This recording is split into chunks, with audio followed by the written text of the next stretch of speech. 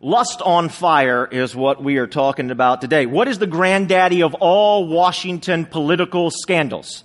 What is the granddaddy of all Washington political scandals? You have heard of Bridgegate. Everybody know what Bridgegate is. You've heard of Irangate. You've heard of Monica-gate, Travelgate, Bountygate, Troopergate. You've heard of all the gates. Well, where did all the gates begin? All the gates began where? Right there. What is that? Watergate. All the gates began right there at Watergate a number of years back right here in our own hometown. This scandal led to the first and only resignation of a United States president. This scandal, the first and only, led to the resignation of President Nixon. Now, let's have some involvement here. How many burglars broke into the DNC that night? Anybody know how many? Shout it out. 3. Five, you're right. Whoever said that over there, you get something. What was the date? Anybody know the date of the break-in? Date of the break-in. Come on, you're all Washingtonians, please. This is your own hometown. June 17th, 1972 is when it took place. The White House referred to it as a third-rate burglary. That's how they referred to it initially. But this burglary involved the CIA, the FBI, and the IRS. That's who it involved. So much for a third-rate burglary. How many people went to prison? How many people went to prison? Many of them top officials in the Nixon administration. How many? Numbers? 43. 43 people.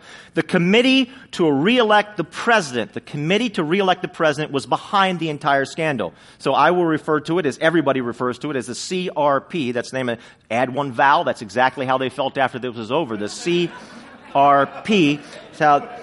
Okay? And what everybody called this, what they did was dirty tricks. And so what I need you to lock in this morning, very important, this wasn't their first dirty trick.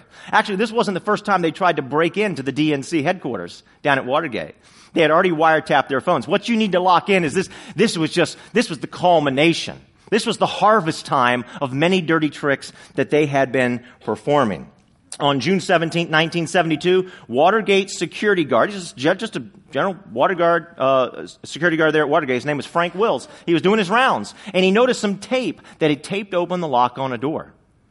And so he thought it was suspicious, so he called the police, and the rest is history. These guys showed up. Who showed up? Who are those guys?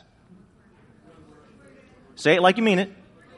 Bob Woodward, Carl Bernstein showed up, Washington Post reporters, and they were like a dog on a bone for the next 2 years after this. They wrote a book, All the President's Men, and a very good book, and it also turned into a movie, which Robert Redford and Dustin Hoffman, it's actually a pretty good movie. You should watch it or read the book. It was about Woodward had a source. He had an inside source, didn't he? Who was that source? What was his name? Deep Throat. But what was Deep Throat's name?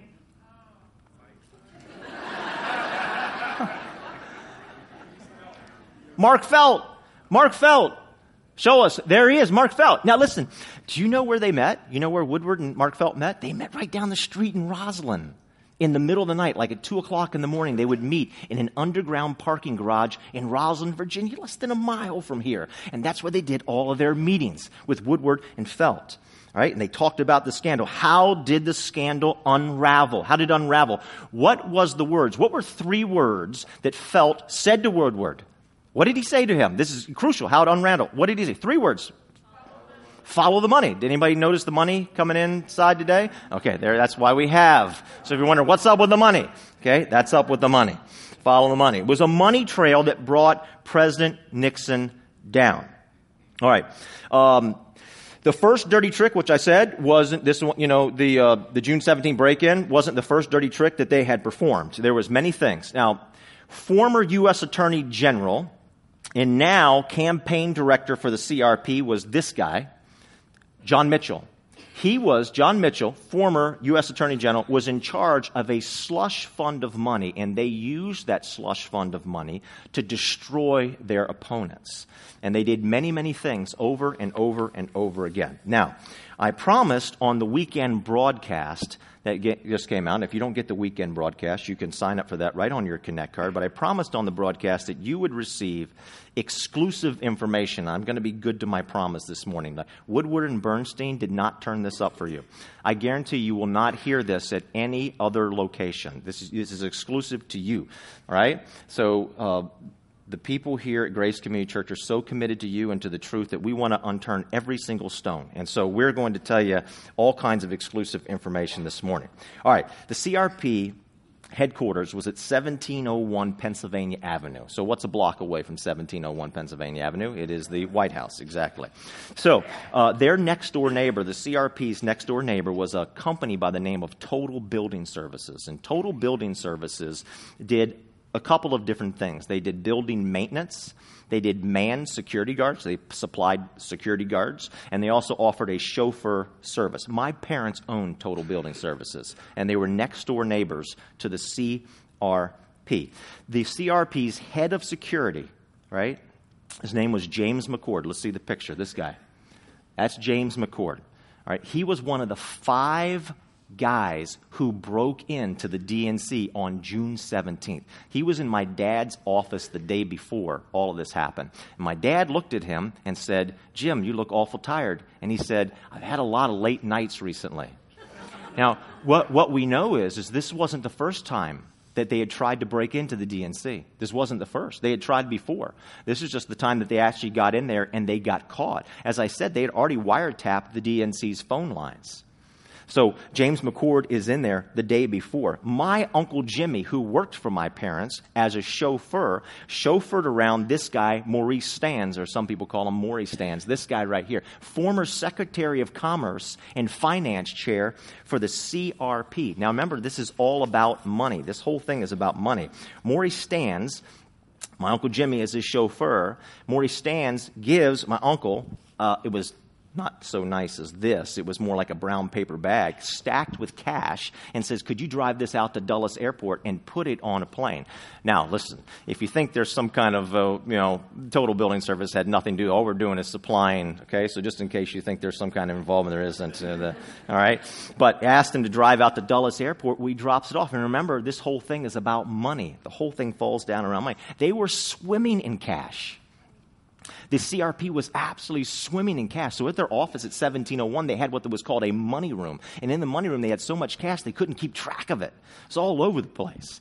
So a person who ran security for my parents' company, this guy's name was Bob Houston, former bodyguard for Sammy Davis Jr. of all things. And Sammy Davis Jr. actually visited the CRP. He'd been at 1701 before. He did some work for the CRP as well. And he had told my dad, he said, they have a money room that has so much cash in it, they have $100 bills that are just lining the floor. They're just walking on the money. It's like carpet. Now I come to my last point. So when the whole thing came down and the break-in happened and the word came out, so what the Watergate office people did, the people that own the Watergate, they said, we want to get everything out of that room. So they ripped out everything and just redid the whole place. And part of ripping out the carpet, so they asked Total Building Services to rip all that carpet out. And so as just a little kid right here on South Taylor Street, we had all of the carpet from the Watergate office buildings on our back porch. And my parents had this idea. We're going to show you the picture. But this carpet here is from June 17th, 1972, with the little bug on it that I used to play on as a little kid. And all those little carpet tacks they put in carpet, I had so many cuts. Well, I'll never forget it because I had these cuts all over the place. But this is a plaque, and you can see what it says up there. It's a piece of history. This is actual carpet from the Watergate offices of the DNC, Washington, D.C., at the time of the historic break-in, 2:30 a.m., Saturday, June 17th, 1972.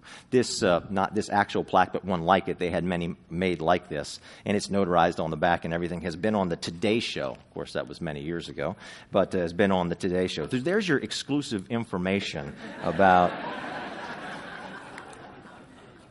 the most famous scandal in all of Washington, D.C. All right, so what does all of that have to do with King David in 2 Samuel chapter 13, which is where we are in this whole scandal series? What is that? It has everything. Absolutely everything. I'm not going to read to you 2 Samuel 13 this morning. I'm just going to briefly tell you the story. Here's the thing. 2 Samuel 13, I think, is one of the saddest chapters in the entire Bible. It's just extremely, extremely sad. So let me tell you how the story, what it goes. So you know David and Bathsheba, 2 Samuel 11, and then the confrontation in chapter 12. And now we move on to what happens in chapter 13. So David's oldest son was Amnon. His oldest son was Amnon. And Amnon, it says, that as you begin the chapter, was in love with his half-sister, and her name was Tamar. And he wasn't in love with her. He was in lust with her. That's really clear as you read the story. He was burning with lust. His lust was on fire for her. And he was so upset about it. And he had a friend. The guy's name was Jonadab, and Jonadab said, hey, look, do this. And so what he tells him to do is fake sickness. So he fakes sickness. His dad comes to visit him. So look, Amnon, who is he? He's the firstborn son. So what does that mean, everybody? He's in line to the throne. He gets everything that his dad has. He gets all the riches. And he's not living bad as it is right now. Trust me, okay? But he gets all the riches. He gets the whole kingdom. He gets a throne. That's what's in line for him. So he's got everything the world can offer, you know. And so his dad stops. He comes to visit him, and he says, hey, you know, how you doing? He says, oh, look, I'm really, really sick. Could you send Tamar? Could you send her here? And could you have her make some special? I want to see her come and actually make the cake in front of me and then feed me. And Dad says, okay. Now here's one of the saddest things about the chapter. So then we're told this. So King David, and if you remember, if you were here a few weeks ago and we talked about all the sending that goes on in chapter 11, all the sending, we're told this. David, right? We think about how he sends for Bathsheba so he can have an affair with her, which some people consider a rape. So he sends his daughter Tamar to Amnon. And what happens? So she gets there. He sends everybody out of the house. She pleads with him. She pleads, please don't do this thing. You're going to disgrace me, and you're going to look like a fool. Don't do it. She begs. But he forces her, and he rapes her. And then after he rapes her, it says that his hatred, his intense hatred for her, was far more than his intense lust for her. And he throws her. He actually has his servant come and think about this scene, everybody, and throws her out of the house. Now, she had a special robe that she wore. All of King David's daughters, all the virgin daughters, he had made a special ornamented robe for. So people knew, they saw them in that robe. These girls that weren't married and they were virgin daughters, they had these special robes. She goes out of the house. She's totally disgraced. She's humiliated by what's happened to her. And she rips these royal robes and she just begins to throw dust. And she's there in shame. And her brother Absalom comes and gets her and he says, you know, was Amnon with you? And she says yes. And he says this. It might seem like he's being nice and brotherly. He's not. Okay? He says, come to my house and don't say a word about it. And that's just exactly what you need to do if you've just been raped, right? So don't say a word about it. And so just stay quiet in my house. And there she's like lives in seclusion with heartache and pain. And King David hears about it and it says he's furious. But that's all it says, right? He does nothing. Just absolutely nothing. It's horrendous. It's a very terrible chapter. But the problems of 2 Samuel 13, everybody, did not begin in 2 Samuel 13. See, Amnon, the oldest son, what did he see in his father? He saw whatever his father saw, his father took. Right? Isn't this the natural progression? Whatever his father David saw, he took. He saw Bathsheba, boom, I'll take her, get her, bring her. Right? But the problem of 2 Samuel 13 actually didn't begin in 2 Samuel chapter 11 either with the rape of Bathsheba. It didn't begin there either. You have to back up farther. You got to go to 2 Samuel chapter 3. Let's just look at that. I put it down for you. It's on the screen behind me. It's also on your bulletin. Look at this. 2 Samuel chapter 3. Sons were born to David at Hebron. So these are the sons that were born to David in the city of Hebron. All right? The first was Amnon, whose mother was Ahinoam from Jezreel. The second son was Chileab, whose mother was Abigail, the widow of Nabal of Carmel. I'm not going to keep reading. What you see there is you have 6 names of 6 women who are 6 wives that David married. It's 6 wives. Those aren't all the wives, everybody. Scripture's clear. He had many more. Like, he's got a new wife for every day of the month. It's like Baskin Robbins. He's got whole thing is completely covered every day of the month. Right? But the problems actually didn't begin in 2 Samuel chapter 3 either. They didn't begin in 13. They didn't begin in 11. They didn't begin in chapter 3. They began all the way back in the book of Deuteronomy where God says, do not accumulate too much money, power, or wives. Don't accumulate too much because it's always going to lead to something really bad. Do not do that. And David said to himself, what does God know what he's talking about with this? And he chose to do something. This is very strategic. He chose to ignore what God had to say about this. He said, no, there could be nothing wrong with it. What could be wrong? Every other king in my position has many, many wives. Everybody else is doing it. What could possibly be wrong? Look, here's a woman. She wants to be married with me. She wants to go to bed with me. I want to go to bed. We're both consenting adults. How could anything be wrong? And God says, this is bad. Don't do it. Trust me. And David says, I'm not going to trust you. I'm going to ignore you. There's no way that possible, because we just love each other. There's no way possible that this could end bad. And God says, this is going to end really bad. I need you to write this down. This is super, super important. God says it. Current scientific data backs it up. Lust is never satisfied. Never forget that. Lust is never satisfied. It's never satisfied. Everybody, think. Nixon was going to win that election. And he wasn't going to win it by a small margin. President Nixon was going to be reelected by a huge margin. A huge margin.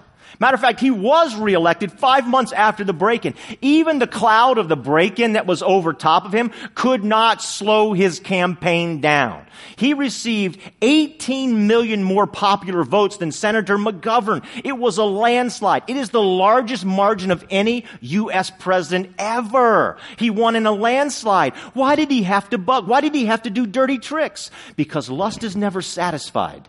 It's never satisfied. It wasn't enough for Nixon to win. He had to destroy his opponents. Had to destroy them. So what does that have to do with King David?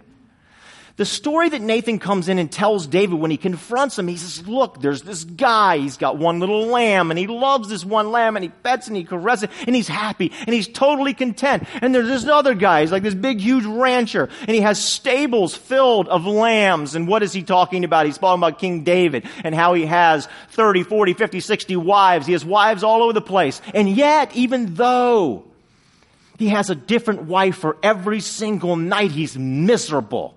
He's so discontent, and it plays out in David's life. And what does he do?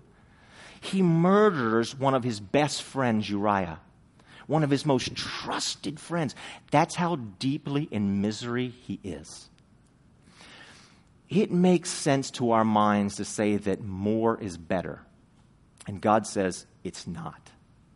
It says that Uriah over here, who's not ignoring God, not ignoring what God says, that God actually knows what he's talking about, is so far more content than David over here, who is absolutely miserable. He can't sleep. Now he's murdering, all this. He's having tremendous discontent. Lust is never satisfied, and we should never ignore what God says about that. Look how the Bible puts this.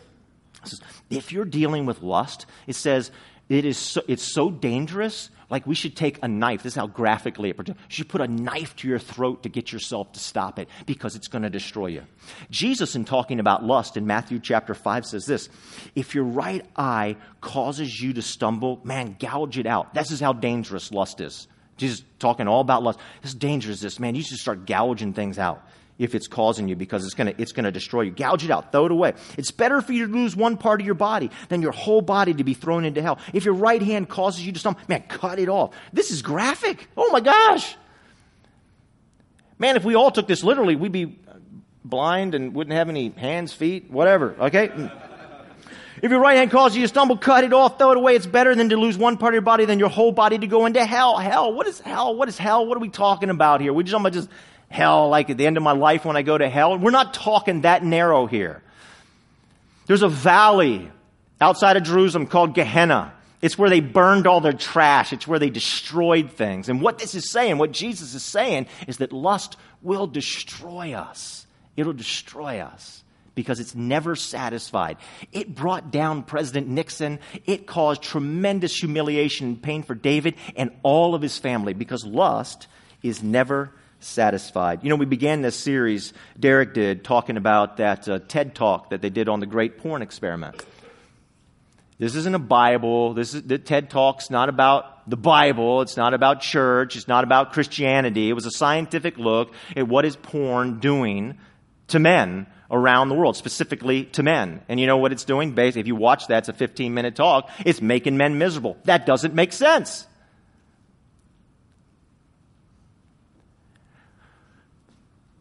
Most guys would look at that and say, I want to be David. Not any husbands in this room, but most guys, I want to be David. Other guys outside of this room want to be David. That's right. That's got to work. That's got to be great. And God says, no, it doesn't. It leads to dissatisfaction. And then the scientific data comes in and says, yes, you're exactly right. It's making people miserable. God actually knows what he's talking about. Because lust is never satisfied. It always leads to misery. Now listen. It's really easy to pick on things like immorality, sexual immorality.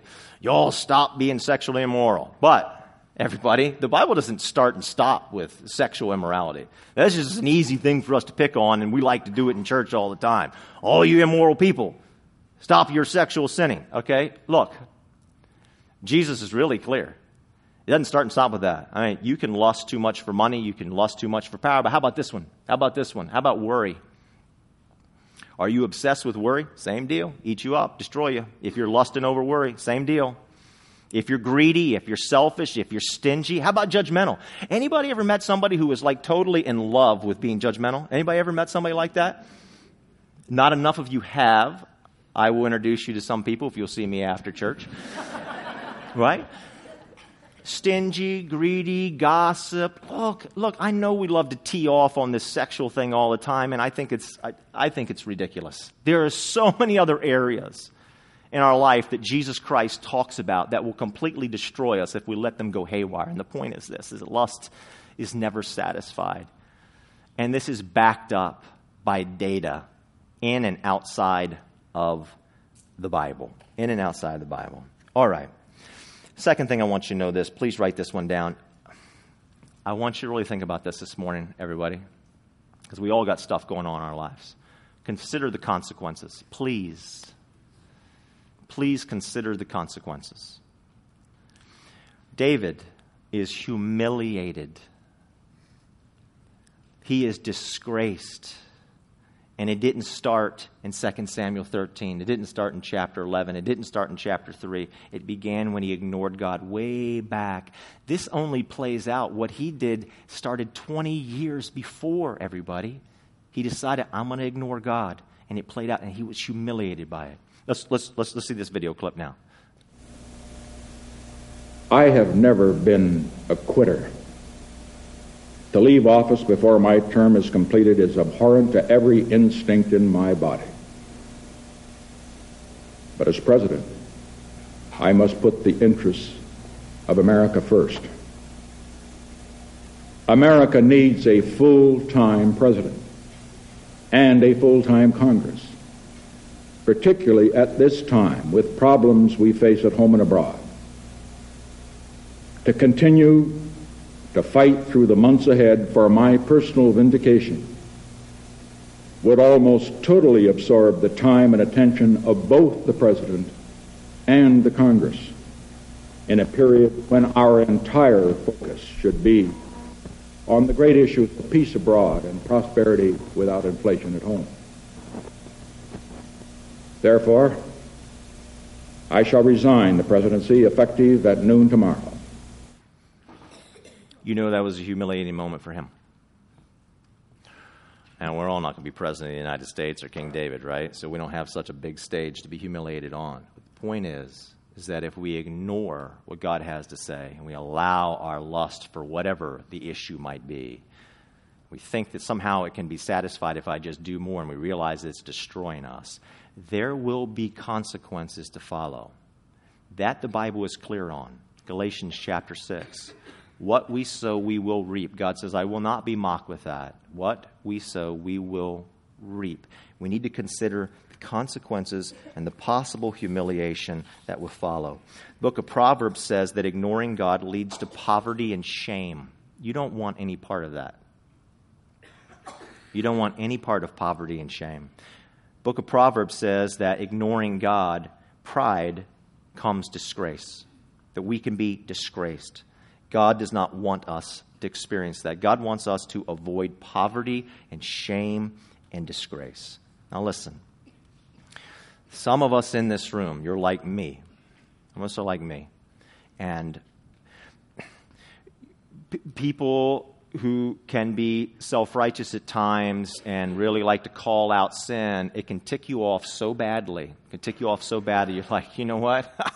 I'm just going to do my own thing just to spite you. You're like, you tick me off so much. You think you've seen sin? You've never seen sin. I'm going to sin up a big one. Right? Okay? Because we're ticked off. What I want to ask you is do this. Look. Just because you think I'm judgmental at some things I say, or I'm arrogant, or somebody else is judgmental or arrogant, don't let that lead to your disgrace. These truths are true. This comes to pass. We see it all over the place in the Bible, and we see it in our world around us. There is a harvest time for things that we do. Don't allow somebody's attitudes or actions to lead you to something that's going to bring disgrace. Consequences will follow. Don't allow that. Listen, God wants nothing but the best for you, as any good parent would. Wants nothing but the best for you. Doesn't want you to be led into disgrace. We began this year, everybody. We did this series. It's complicated. Some of you remember that from the fall. Some of you thought I went completely insane. I understand that. We talked about it's all about Jesus. It's about his grace. It's not about our actions. It's about his actions. It's not about our obedience. It's about his obedience. I know some of you thought, yeah, but John, what about sin? And we pushed that so hard. Come in full cycle to this, everybody. Full circle. There are consequences to our actions. When Nathan speaks to David, he says to David, after his sin with Bathsheba, he says, David, I want you to know this. God has forgiven you.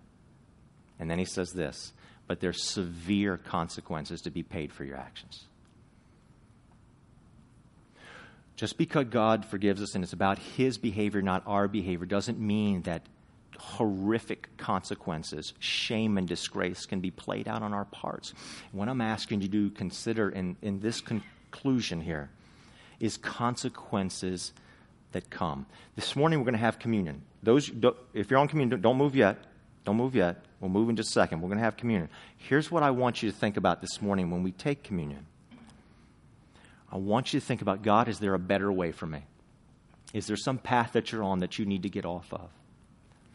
And I want to tell you one last story, and it's going to seem, I don't mean it to sound manipulative, but there is a truth that I have seen played out in people's lives with my own eyes. I've seen it played out in the Scriptures, and here's the truth. Galatians chapter 6 says, when you sow something, like you ignore God and you do your own thing, oh, God, you don't know what you're talking about, do my own thing. I'll just push into whatever it is I'm pushing into. Maybe it's that thing that you keep thinking about this morning. You can't really hear what I'm saying because you're just obsessed thinking about this thing, whatever, right? I'm just going to push into it. I'm going to keep sowing those seeds. What the Bible says is there's a harvest that is coming. There's a harvest. Galatians chapter 6, there's harvest time. When they broke in on June 17th, this is why I'm just pushing this upon you. It wasn't the first dirty trick. It was in a long line. June 17th was harvest time. David didn't just screw up in 2 Samuel chapter 11 with Bathsheba. That was harvest time. You follow me? Sometimes in my own life, I do stuff, and I'm like, well, it looks like I got away with it. It looks like God says I shouldn't do it, but I did it, and look, no lightning bolts, I'm okay. Everything must be all right, I'll just keep doing it. Once the harvest starts, you can't stop it. Once June 17th took place, Nixon could not stop it. Once 2 Samuel chapter 11 took place with Bathsheba, he could not stop it. It was coming. Once the harvest starts, it starts and it's over. Here's what I'm trying to impress upon you. There are things in our lives right now. You have an opportunity right now to stop it. To stop it. Before the harvest happens. Because once harvest time hits, once the clock goes in motion, it's coming. And that's where the disgrace and the pain and the hurt. And I'm just asking you to consider this. out of all that's in my heart, I won't speak again for 3. You want to hear me for 3 months. I'm asking you to consider this. Please. God wants nothing but the best for you. I want nothing but the best for you. Stop the cycle before the harvest hits you. Seriously consider this morning during communion. Say, you know what? I'm on the wrong path. I'm going to repent of that this morning. I'm going to ask God to help me get on a better path. We'll take communion. Communion's open to everybody. Our prayer team, as always, that are on the wall, if you want somebody to pray with you, is a really important time. So I'm going to ask those that help us communion to please come, and I'm going to explain to everybody, if you're new, I'm going to explain real quick how we do communion, how logistically it works, okay? So you see all these people moving around right now. What they're doing is they're getting the communion elements, and they're going to go to 5 different locations throughout this room. So there's one here, and there'll be one back there, and one over here, and up front here and here. And what you'll do is you'll see that they'll be holding a plate that has like a little wafer on it. And then the second person will be holding a cup that has the juice in it. And you'll just take the wafer and you'll just simply dip it into the cup. Take it back to your seat, or you can consume it right there. What is communion all about? The Bible says life is in the blood. What does that mean? It means that God loves you so much, He would give His life for you. This is what it means, everybody. The cross that Jesus hung on was the greatest shame that anybody could ever experience in Jesus' day. The whole idea was to shame somebody. And what Jesus is saying is, let me take your shame. Let me take your shame. There's communion. Let me take your shame. This morning, I'm asking you to consider, as you take communion, God, with your help, I am determining to get off the path that I'm on. Please take my shame away. Please help me onto that better path that you want me to be upon. Communion here is open to absolutely everybody. This is between you and God. Between you and God. And it's God's gracious offer of love to us. Let's pray. Heavenly Father, I thank you so much for your word, your loving kindness to us. Lord, I want to ask for those here in this room right now. God, you're just dealing so strongly with some of us in this room. There's a path that we're on. We haven't reaped the harvest of this path. Maybe we've reaped other harvests along our life. And some of us are worried that there's a harvest that's going to be reaped, and others are like, oh, I'll never reap that harvest. But God, you're dealing with those of us in this room that if we'll just stop it now, that maybe we can avoid the severe consequences that are ahead. God, give us strength. Give us determination to put an end to it now before that nasty harvest comes. God, we thank you for your love. It's so incredible what you've done for us, Jesus. Thank you for your offer of forgiveness. Bless the eating of this bread and the drinking of this cup to the honor and the glory of Jesus Christ. Thank you, Father. In Jesus' name. Amen. Thanks for listening to this week's message. Grace Community Church, a church for people who don't go to church, meets on Sundays at 9:30 a.m. and 11 a.m. in Arlington, Virginia. Connect with us anytime at trygrace.org.